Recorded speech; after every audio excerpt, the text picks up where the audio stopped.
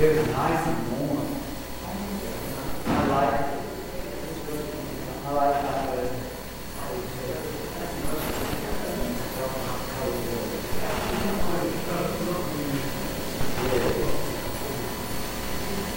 was 87, 85, 87.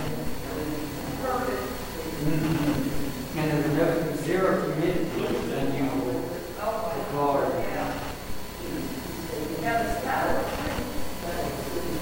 That was the only day it rained, and I forgot how much it was. But it only rained for like 2.5 minutes.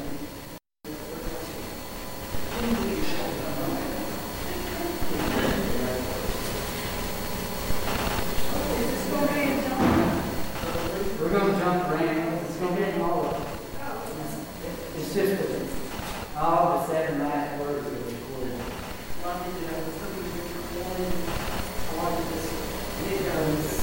I'm making sure that we switched over to spring, we switched to I'm making sure that's good.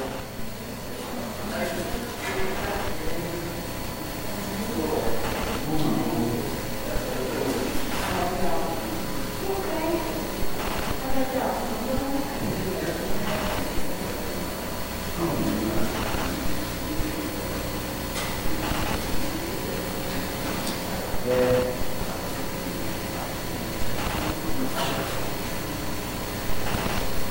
I'm trying to see that student, but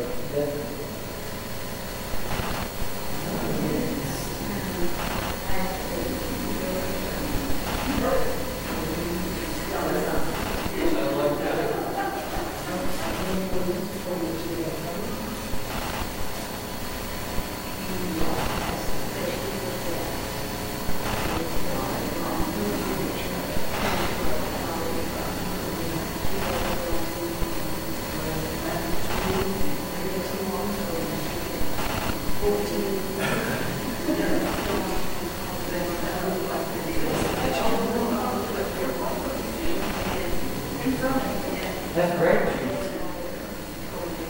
Reunion.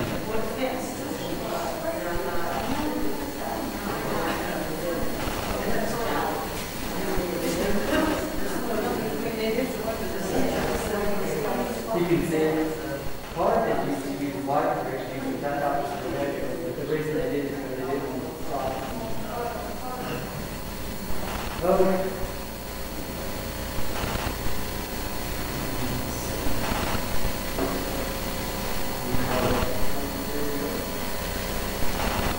I apologize for starting late, but we had to. They switched over the way they handle our live stream, which is great. But they did it right before Easter, which is not great. And it's streaming on our website right now, but it's not streaming on our Facebook page. So that'll give me something to work on all day tomorrow as I throw a computer through a window. So I will try not to break a stained glass window. It'll just be a regular window. But it is streaming out, but I'm trying to get it set up for Sunday.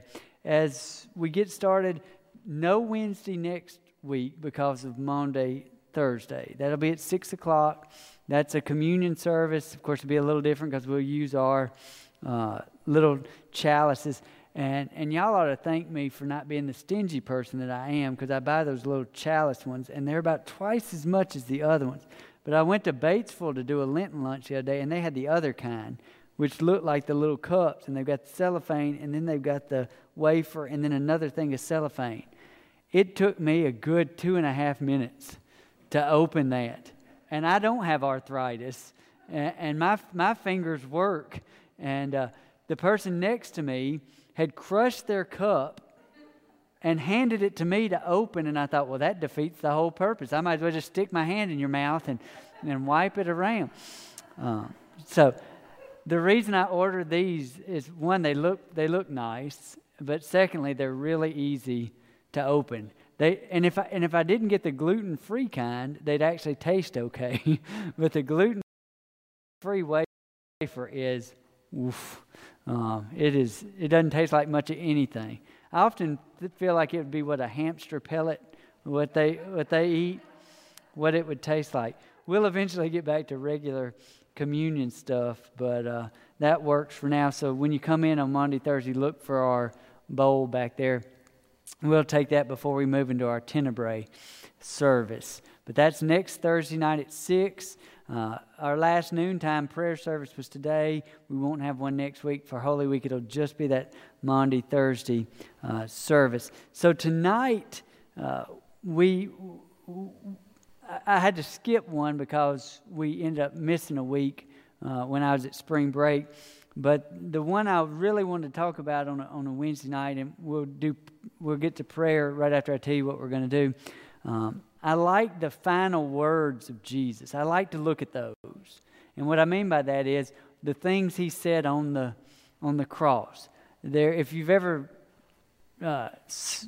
one year for Lenten series, the church I was at when I was at St. Mark's on the Reservoir, each pastor, we had 2 or 3 pastors there, each pastor took 2 of the 7 last sayings of Jesus, and then one of the other staff members took another one. So we went through each week and hit one. We're going to hit all of them tonight. It's going to be kind of a high look. We're going to look at it some from the perspective of Adam Hamilton had a series called The Final Words on the Cross. I'm not going to take everything he said and use it, but I did want to use a little bit of that tonight as we get into this. But let's open with a word of prayer. This is the first time my standing position has been in the stream of the sunlight. So I'm going to back up. Because I know, well, that's disappointing. Hold up, I got another one back here. I could, but then my head's probably off the video if I do that. By about 6:30, I'll have it all together, and we'll be able to get into this Bible study. Here we go. I use this one tonight. I like the other one better. It's heavier, but this one will lift up for me. All right. Let's open with a word of prayer as we get started. Lord, we are thankful for the evening and the chance to gather, and as we move really closely to Holy Week, we pray that you would speak to us in a way that grabs our attention. We so quickly and often just gloss over the pain and agony of your death that we don't fully enjoy your resurrection. So show us, reveal to us the depth of your love, the links of your sacrifice, and the amazing way in which you brought us back into relationship with you. These things we ask and pray in your name. Amen. All right, so, now my words are lit up. I can see everything. As we get started tonight, we're going to talk about those first words that Jesus said on the cross. So or said on as he was being placed on the cross. If we think about it, we're pretty familiar with the crucifixion story. The week we had to miss was the trial. And it's important for us to understand the trial of Jesus and to understand why Jesus was crucified by the Romans. Don't get fooled into thinking that the Jews crucified Jesus. The Jews did not have power to crucify Jesus. They did not have execution power. They were vassals in a totalitarian state that was overseen by Rome, and Rome would give them a permission to do things, but they didn't do anything without Rome telling them. And so that's why they kept bringing him back to Herod. But remember, kept bringing him back to Pilate.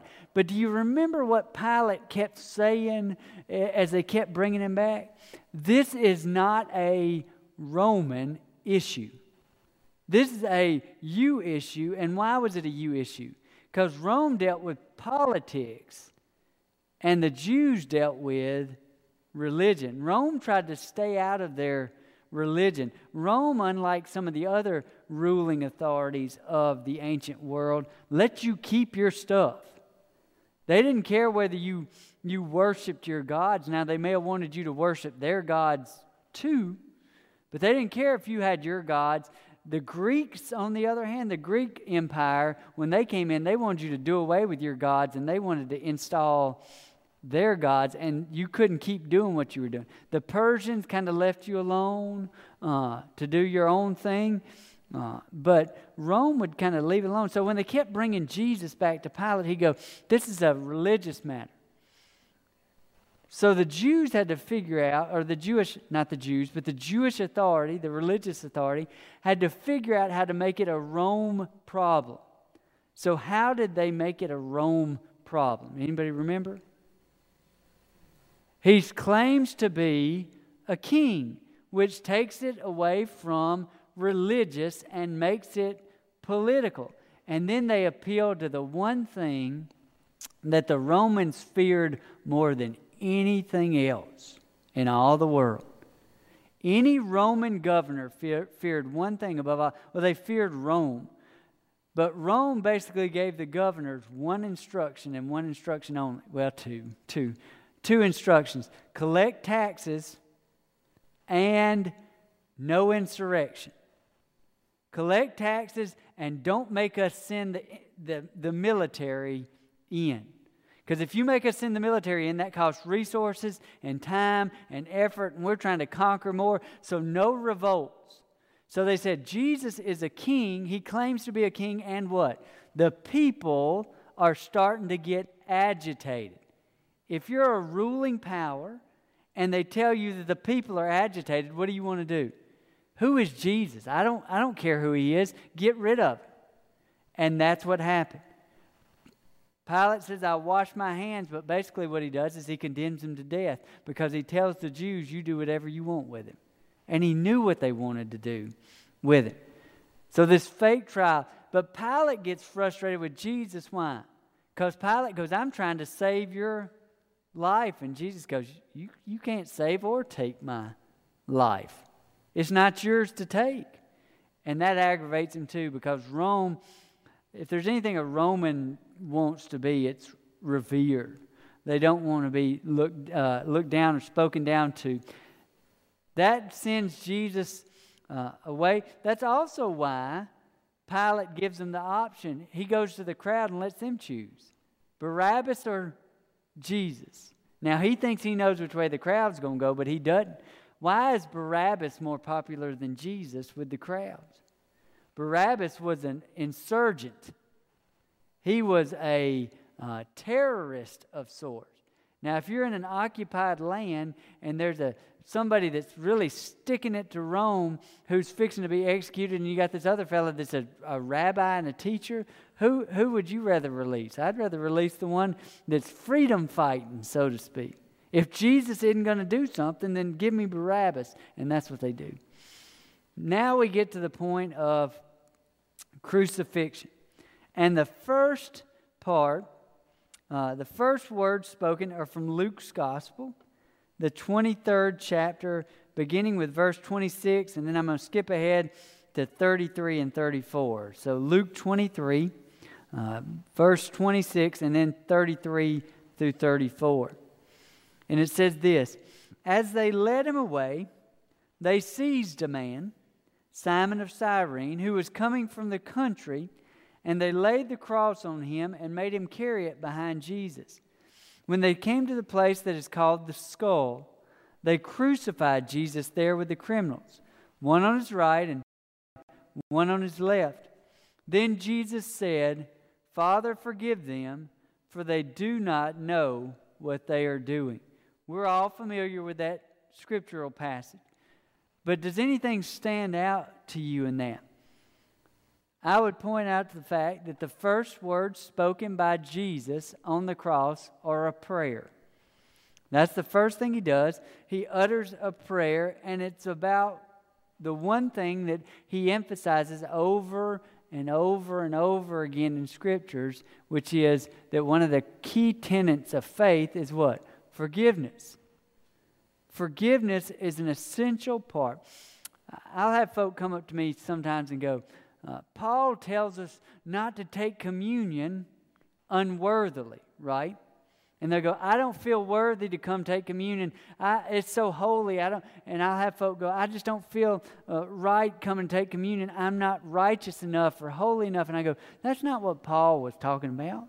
Paul was talking about if you got a problem with your brother or sister, leave communion, go fix it, and then come back and take it. Because Paul understood what Jesus understands, which is forgiveness is at the cornerstone of a Christian walk. And if anybody has a right to be angry or bitter, see, in our world today, we got a lot of angry and bitter folk. I mean, you watch the news. It's anger and bitterness and hatred and short-temperedness and all this other stuff. And I think, how many of y'all have ever seen the movie Seabiscuit? If you hadn't, Seabiscuit, it's about a horse. If you hadn't watched Seabiscuit, you ought to go watch it.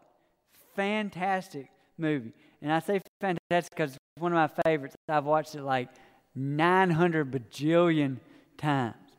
And when I say 900 bajillion, that is not an exaggeration. I think it is. Emily, if Emily comes in the living room and I'm watching Seabiscuit, she just keeps on going because I'm going to watch it. But there's a jockey. The funny part about it, they go, our horse is too small, our jockey's too big, our trainer's too old. But the jockey, he's good at riding horses, but he's like my size. And jockeys are supposed to be like this big. So nobody ever gives him a chance. And in order to make money during the Depression, he gets abandoned by his family, and then he goes into Mexico to ride horses. And there's, spoiler alert, and there's a lot of fighting. And there's a point in the movie where the jockey gets his buttons pushed. And he starts screaming and lashing out at everybody. And the guy who owns the horse, who's kind of like the father figure of the whole movie, Jeff Bridges' character, comes up to him and grabs him by the shoulder like a dad does. Y'all, you know what I'm talking about? Just grabs and squeezes the shoulder, and he goes, son, what are you so mad at? And he starts to fight him. He goes, what are you so mad about? And he goes, it's okay. I think Jesus wants to realize, even if we're justified in our anger, even if we're justified in our bitterness, the first thing his cross experience shows us is you don't get to move on until you move on. You don't get to move on until you have forgiven. Now, I didn't say the other F word, and I don't mean the ugly one that you might be thinking. I didn't say forget. If somebody wrongs you, you don't have to forget about it. In fact, you'd be dumb if you forgot about it, because then they may do it again. But you have to forgive. I was watching a documentary on Netflix it's called Murder Among Mormons, which was a weird title. The title got me. And y'all may remember this. I don't guess I'm old enough. It happened in the 80s. And there was this guy that was forging all these Mormon documents, and then in order to cover it up, he started sending bombs out. And this woman was being interviewed on the thing, and she was the wife of one of the people killed, and then they were interviewing somebody else that he had stolen a lot of money from and ruined financially. And it struck me what the woman said first. She said, I forgive him. I don't want to talk to him, but I forgive him. And then they talked to the other guy, and he goes, he ruined me financially, but I wasn't going to let him ruin my family, and I wasn't going to let him ruin my business, and I wasn't going to let him ruin my life, and I wasn't going to let him ruin my joy. He said, I had to let it go.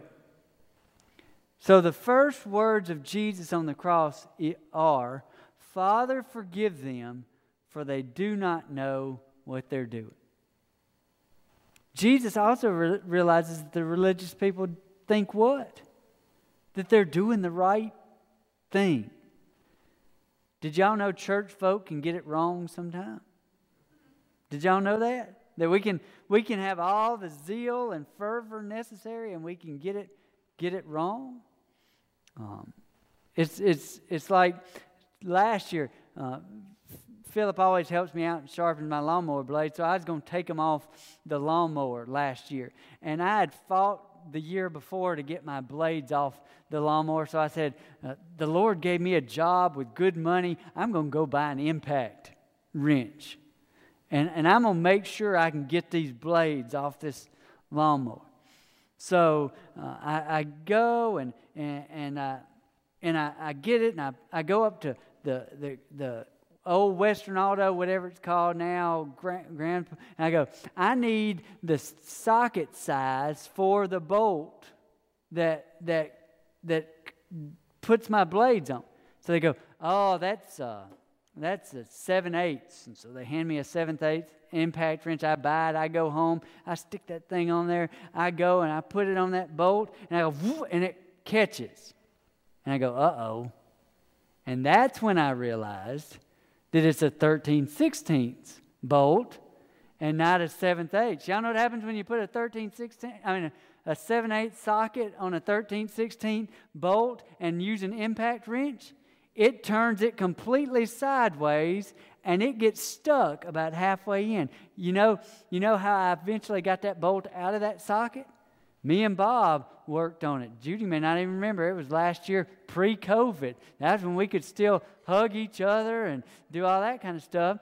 But we had to get it in a vice grip and take a hammer and just beat it until it fell out. I thought we'd never get it out of there. Bob did too. We used every tool that he had to get it undone. But I thought I was going to make quick work of it. I thought it was going to go great. I was so excited to play with my new tools, and I did more damage than good. I almost messed up the whole shooting match with it. In the church, we can do that a lot. We can be well-intentioned and still do the wrong thing. And I think that's where Jesus' words, Father, forgive them, they don't know what they're doing. I think a lot of times in my ministry, the Lord goes, forgive him, he doesn't know what he's doing. If we had to summarize it in Southernese, how would we say it? How would we say that those last words of Jesus on the cross? He'd be up on the cross and he'd say what? Bless their hearts. Right? Bless their hearts. That's what he'd say. Bless their hearts. They don't know. They ain't got a lick of sense in their head. They don't know what they're doing at all. So that's what he said. Bless their hearts. That's the first words that he says on the cross. And that's how he gets around. The second words, and I'm trying to keep an eye on my time because there's 7 and I'm on 1. So I'm trying to get through it. On the next words out of his mouth come from Luke 23:32 and then 39 through 43. 2 others also, who were criminals, were led away to be put to death with him. One of the criminals who were hanged there kept deriding him and saying, "Are you not the Messiah? Save yourself and us." But the other rebuked him, saying, "Do you not fear God, since you are under the same sentence of condemnation? And we indeed have been condemned justly, for we are getting what we deserve for our deeds. But this man has done nothing wrong." Then he said, "Jesus, remember me when you come into your kingdom." Jesus replied, "Truly I tell you, today you will be with me in paradise." Now, paradise in the original translation could better be understood as the king's garden. The king's garden. Now, the king's garden was usually an elaborate garden. Sometimes it had animals, like a zoo, and all kinds of stuff. And as a reward for the king's loyal subjects, they were often given the privilege of entering and seeing and enjoying the king's garden. If we want to take it a step further, think of it this way, and I can't remember which study it was that brought this up that I took, but it said, where did everything go wrong for mankind and womankind?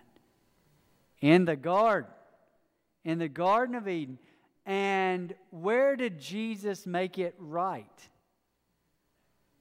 In the garden where his tomb was. And he told the criminal that he would be with him today in the garden. And when Mary comes up, she mistakes Jesus for who? the gardener. Isn't it funny that that's how it all works out? So we see this creative God. When I say creative, I don't mean like imaginative. I mean this creative, out of nothing God who likes to work and get his hands dirty, making creation, forming his creation. But in the garden, when we messed up, what happened? We got cast out of the garden. And not only did we get cast out, we were never allowed back in. But Jesus tells them, today you will be with me in the King's garden. So those words, through his suffering, death, and resurrection, he removed the curse. There's a lot of theology around the curse of man, and the curse of man, and how from Adam through the present, the curse of sin is rampant. That's one of the reasons you see a lot of emphasis on the virgin birth, because if it's a virgin birth, it didn't come through Adam, it came through the females. But we're not going to get into all that. There's no need for it. I don't think it makes or breaks the whole thing. I don't think original sin is genetic, so I don't think it matters much. But just know that this garden metaphor goes through the whole thing. But I do like the fact that his second words are to criminals. I saw a post on Facebook the other day said be like Jesus. Hang out with the wrong crowd.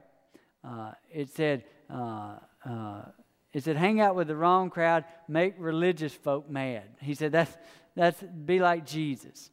That's how you're like Jesus. You hang out with sinners. That's the number one charge against Jesus throughout most of the Scripture. He hangs out with prostitutes and tax collectors, and now he's with thieves, and we just see that he treats everybody like they matter, and he doesn't just treat them like they matter. Here's the thing about the Scripture: they do matter. They do matter. Everybody matters. So we want to have that emphasis there that Jesus makes it right, and he offers it to Christians and non-Christians alike. That was a big thing back then, because the salvation of God, the covenant of God, was with who? The Jews. But through Jesus' death and resurrection, it was opened up to Gentiles as well. The third words of Jesus from the cross are the ones that always confuse me the most. Y'all ever been to a real long show or Broadway show or movie, or been listening to a program, and they go, and now a word from our sponsor, or they go, we'll be right back. Often when I get these words, this is in John 19:25 through 27. When I hear these words, I go, this is an interesting aside, because he's making all these profound statements like what? You'll be with me in paradise, and Father, forgive them. And then it goes, now there stood by the cross of Jesus his mother and his mother's sister, Mary, the wife of Clopas, and Mary Magdalene. When Jesus therefore saw his mother and the disciple whom he loved standing by, he said to his mother, Woman, behold your son. Then he said to the disciple, Behold your mother. And from that hour that disciple took her to his own home. I'm like, what in the world is going on? That's included on purpose. Everything in there is included on purpose. What's that included for? A lot of scholars say that Jesus is performing the responsibility of the eldest son. Remember, we talked a lot about, and when we did Esther, y'all remember Esther? That was so long ago, like 4 weeks ago. But when we talked about Esther, we talked a lot about responsibility and how that passed. Who was supposed to take care of Mary? Because Joseph ain't been mentioned in a good many chapters. So Joseph's gone on. I hate to tell, spoiler alert, Joseph's dead. If you didn't know it, the last time Joseph is mentioned is way back. So Jesus is supposed to be the one that takes on the responsibility. And so in this last moment, he looks and goes, to the beloved disciple, who's not named here. Everybody assumes John, although I heard a theologian one time propose that it was Lazarus. That's an interesting proposal. It's not one that I'm ready to dismiss, but I'm also not ready to take it up either. Because why do they say that Lazarus might be the beloved disciple?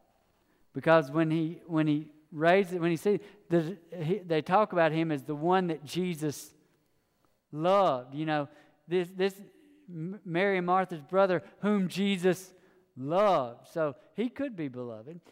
John could be beloved too. We don't know. I don't like to read in. If it says beloved disciple, guess what I'm just going to say? It's a beloved disciple. I don't need to know. I don't care which one it was. But the beloved disciple. But he says, take care. And it did say what? And from that hour, that disciple took her to his own home. Now, if it's John, that's going to be hard. But Lazarus, guess where Lazarus lives? He lives he lives outside of Jerusalem. So neither here nor there. Don't file charges on me and go, I'm being heretical. That ain't a hill I'm dying on, friends. But either way, Jesus is taking care of his mother, which is weird to me because he nearly got thrown off a cliff in his hometown of Nazareth. Why? Because he wasn't taking care of his mother. His brothers and sisters did not like him for most of his life. Why? Because he didn't do what he was supposed to do. So don't ever forget that as you're reading. If you wonder why they want to throw him off a cliff, that's probably why. But we also see that Jesus takes a moment to acknowledge the ladies who are there. Women are an essential part of Jesus' ministry. An essential part of Jesus' ministry. I always like to emphasize that men get all the credit, but as any preacher worth their salt knows, women make the church go round. And not just this church, any church. I hate it for us guys, but women make churches go round. And it was the same way in Jesus' day. In fact, I had somebody tell me one time that the first preacher of the gospel was a woman, right? Mary, run and tell. That sounds like good news to me. It sounds like a good sermon to me. And so she runs off. But you see that throughout. Even Paul, who folk give credit to telling women to cover their heads and all that stuff. Paul greets women in his church and talks about their important roles all the time. So we shouldn't overlook that. But behold your son, behold your mother. We get that in the third one. Oh, I'm doing well. Session 4, or word 4, says this from Mark's Gospel, the 15th chapter, verses 33 through 36. It's like that sun is just saying, where are you standing? And it's just going to keep following me around. So, Mark 15, 33 through 36. And if there's one thing blue eyes have taught me, it's that the sun is my enemy. But it says this, when it was noon, darkness came over the whole land until 3 p.m. At 3 o'clock, Jesus cried out with a loud voice, Eloi, Eloi, lema sabachthani. I never can say that. Sabachthani, which means, my God, why have you forsaken me? When some of the bystanders heard it, they said, listen, he is calling for Elijah. And someone ran and filled a sponge with sour wine, put it on a stick, and gave it to him to drink. So we have two parts of this last saying, right? You've got, my God, why have you forsaken me? And the second part of the verse is about the sour wine on a stick. When I was in seminary, I took a class called The Theology of God, which is a pretty big scope for a class. But one of the books they made us read was Jürgen Moltmann, which is just as fun as it sounds. Jürgen Moltmann's The Crucified God. Let me just put it to you this way. I read that book. I still know what it said, but I read it. And there was this old joke that at a theology conference, somebody ran up to a German theologian and said, Have you heard they've just translated Moltmann's works into English? And the German scholar said, that's good. We ain't translated them into German yet. It's just impossible reading. But the question he asked in one of those chapters nearly broke a room full of preachers. It is a class full of preachers who were deep in theological discussion about this question.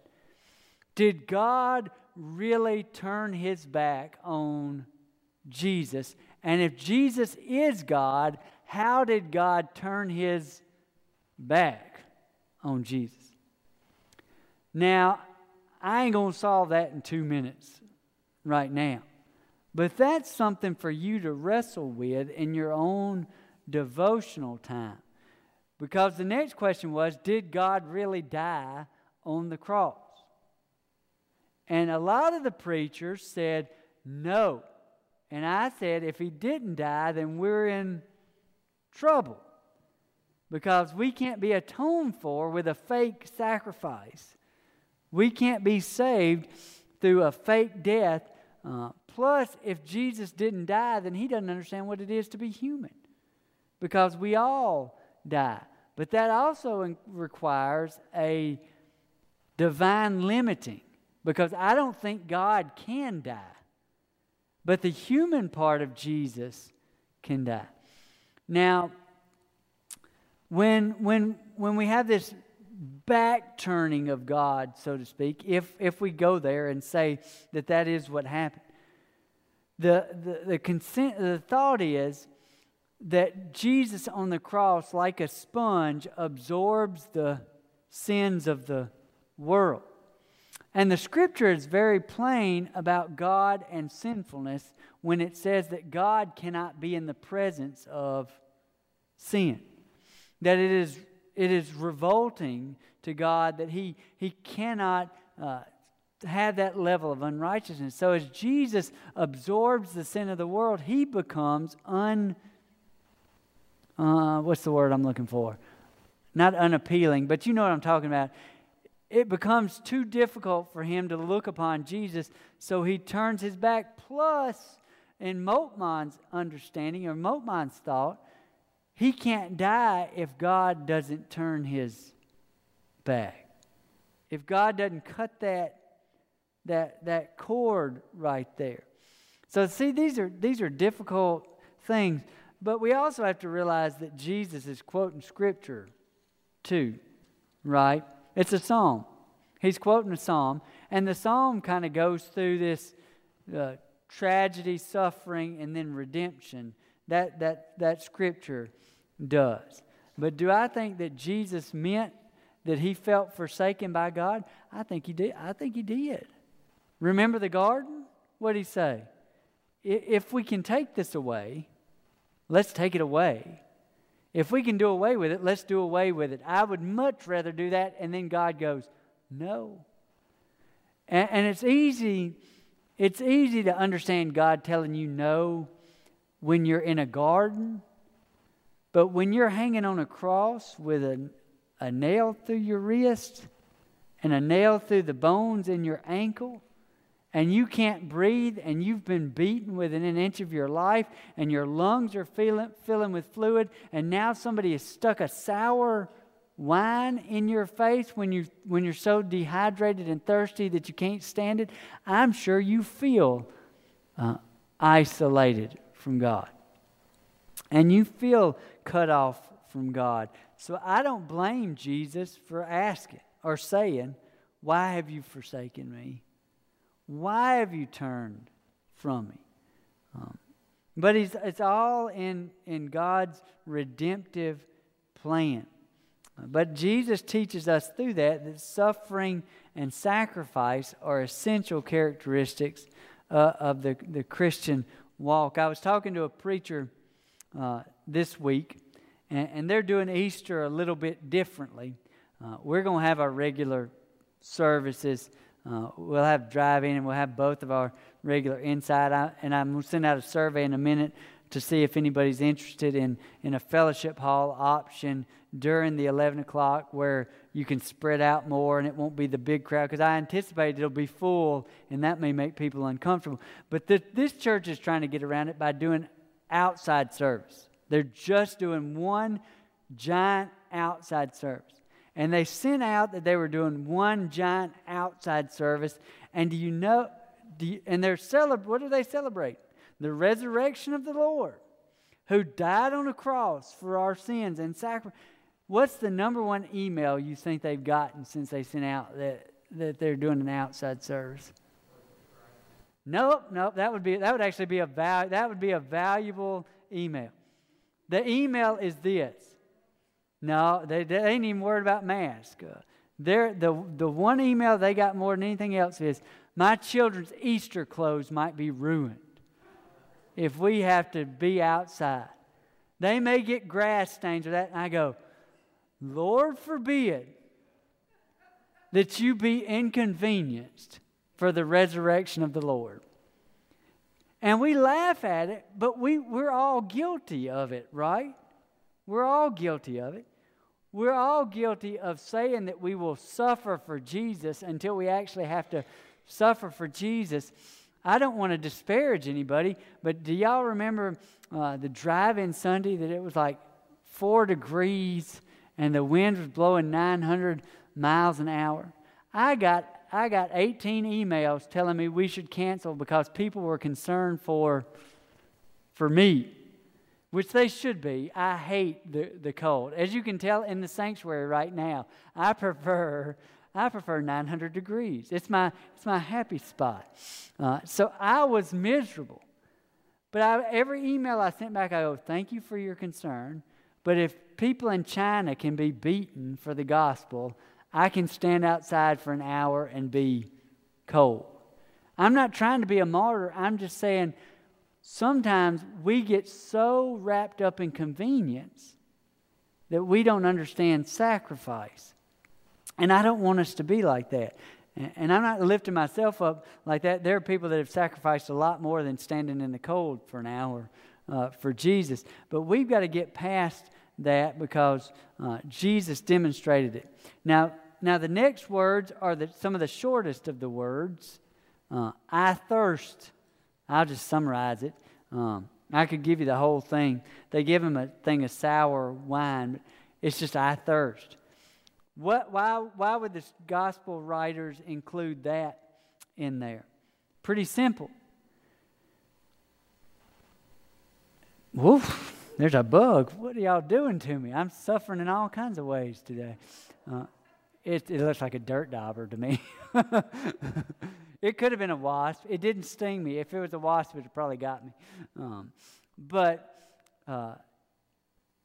There's been two heresies that have reared their ugly head in the church from the beginning of the church up until the present day.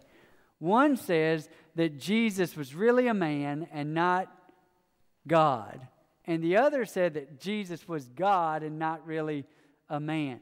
So when you put in there, I thirst, what are you hitting on the head?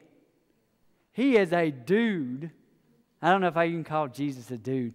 Jesus is a dude who is suffering.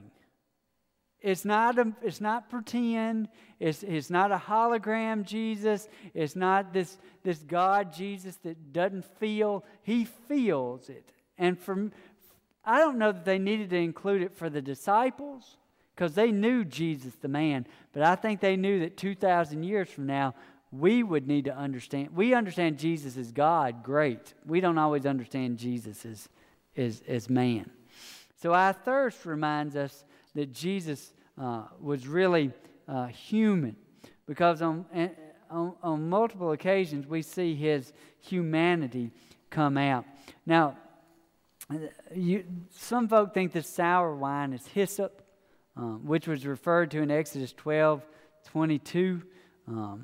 I don't need to read that much into it. I see I thirst. I think, okay, Jesus is having a human moment there. He's having a human moment that we need to deal with. Now, the next, and I'm running short on time.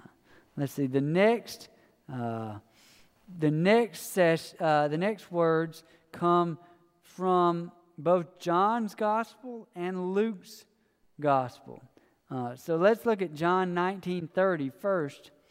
When Jesus had received the wine, he said, "It is finished." And then Luke 23 says, "The curtain of the temple was torn in two. Jesus called out with a loud voice, 'Father, into your hands I commit my spirit.' When he had said this, he breathed his last.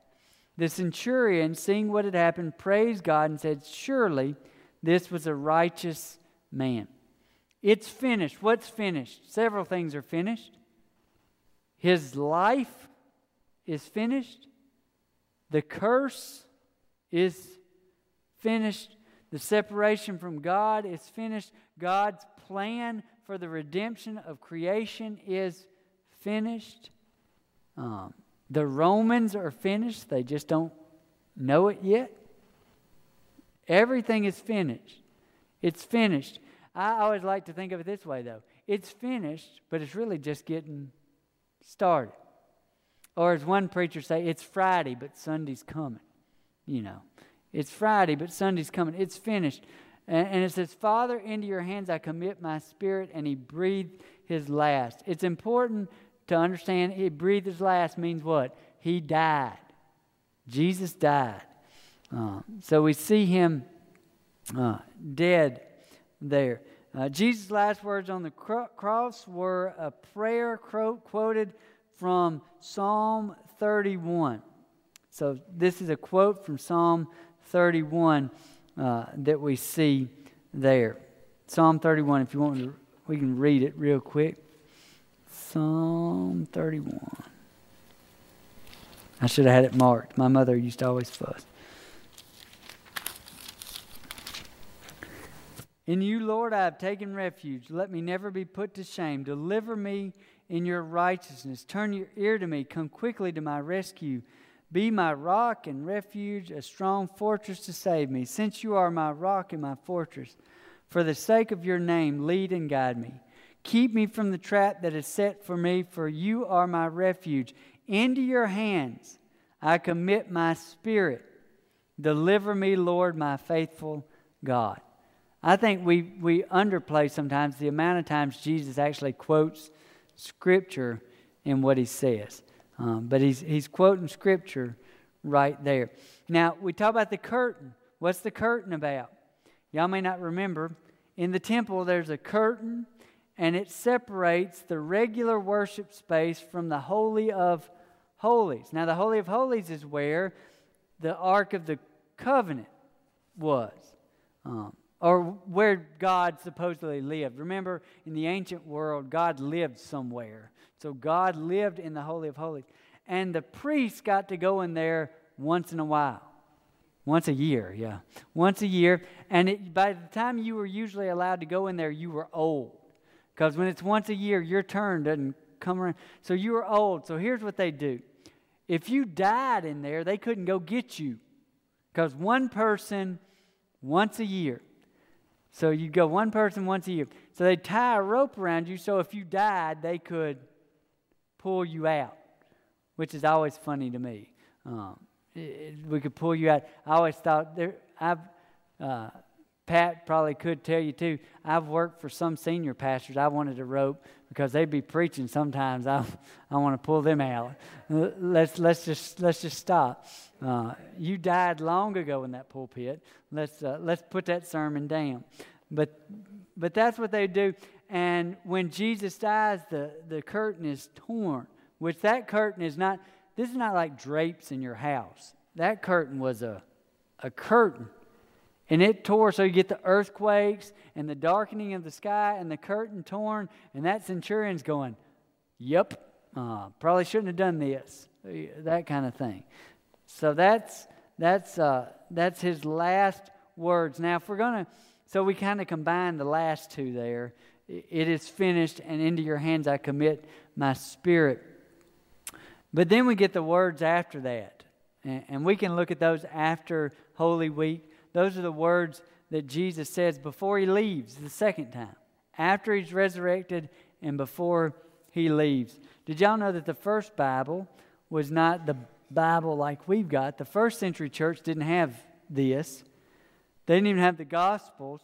The Gospels weren't written until about 60 to 75 A.D. John's Gospel wasn't written until 100. So you had a couple of generations of Christians that didn't have any Gospel.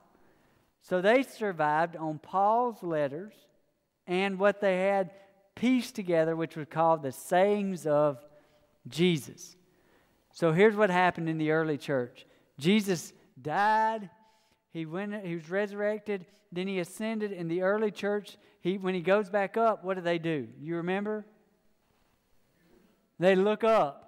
And they look up for so long that the angel has to come and tell them what? Stop. He's gone. And I imagine the first meeting at the first church after he was gone was, I didn't think he was leaving. And then somebody else goes, me either. And then they go, did anybody write anything down? They go, oh. And they go, what did he say? And then somebody goes, he said this. And somebody goes, write that down. And then they go, he said this. And somebody goes, write that down. And somebody goes, remember the time he did this? And somebody goes, write that down. And so the early church just had what they called the sayings of Jesus. Now, are these the only 7 words Jesus said on the cross? I don't know. But these were important enough that somebody remembered them and wrote them down. So they're pretty significant. And we need to remember that as we go into Holy Week. An emphasis on what? God's redemptive plan, Jesus' willing sacrifice, Jesus' humanity, and then the completion of God's plan, but also the end of Jesus' life, at least for a few days. That's the story that I wanted to push us into Holy Week with. Any questions on those 7 last words that we talked about? All right. Well, like I said, this Sunday's Palm Sunday. Kids are going to wave palms. And I always tell people come back for Maundy Thursday because otherwise you miss the crucifixion story altogether. So I don't like it when church folk go from parade to resurrection. That sounds very shallow to me. You need all that other stuff in there. Any other questions? All right. Well, let's pray together then. Lord, you have sacrificed greatly for us, and we have received from your bountiful blessing. As we move into the holiest of weeks, we pray your Spirit would give us a spirit of attention and deliberation and repentance as we seek to be more faithful to you. Lord, may we see what you've done before it's too late and surrender of ourselves equally. Lord, guide, guard, and direct us and bring us back safely. These things we ask in your name. Amen.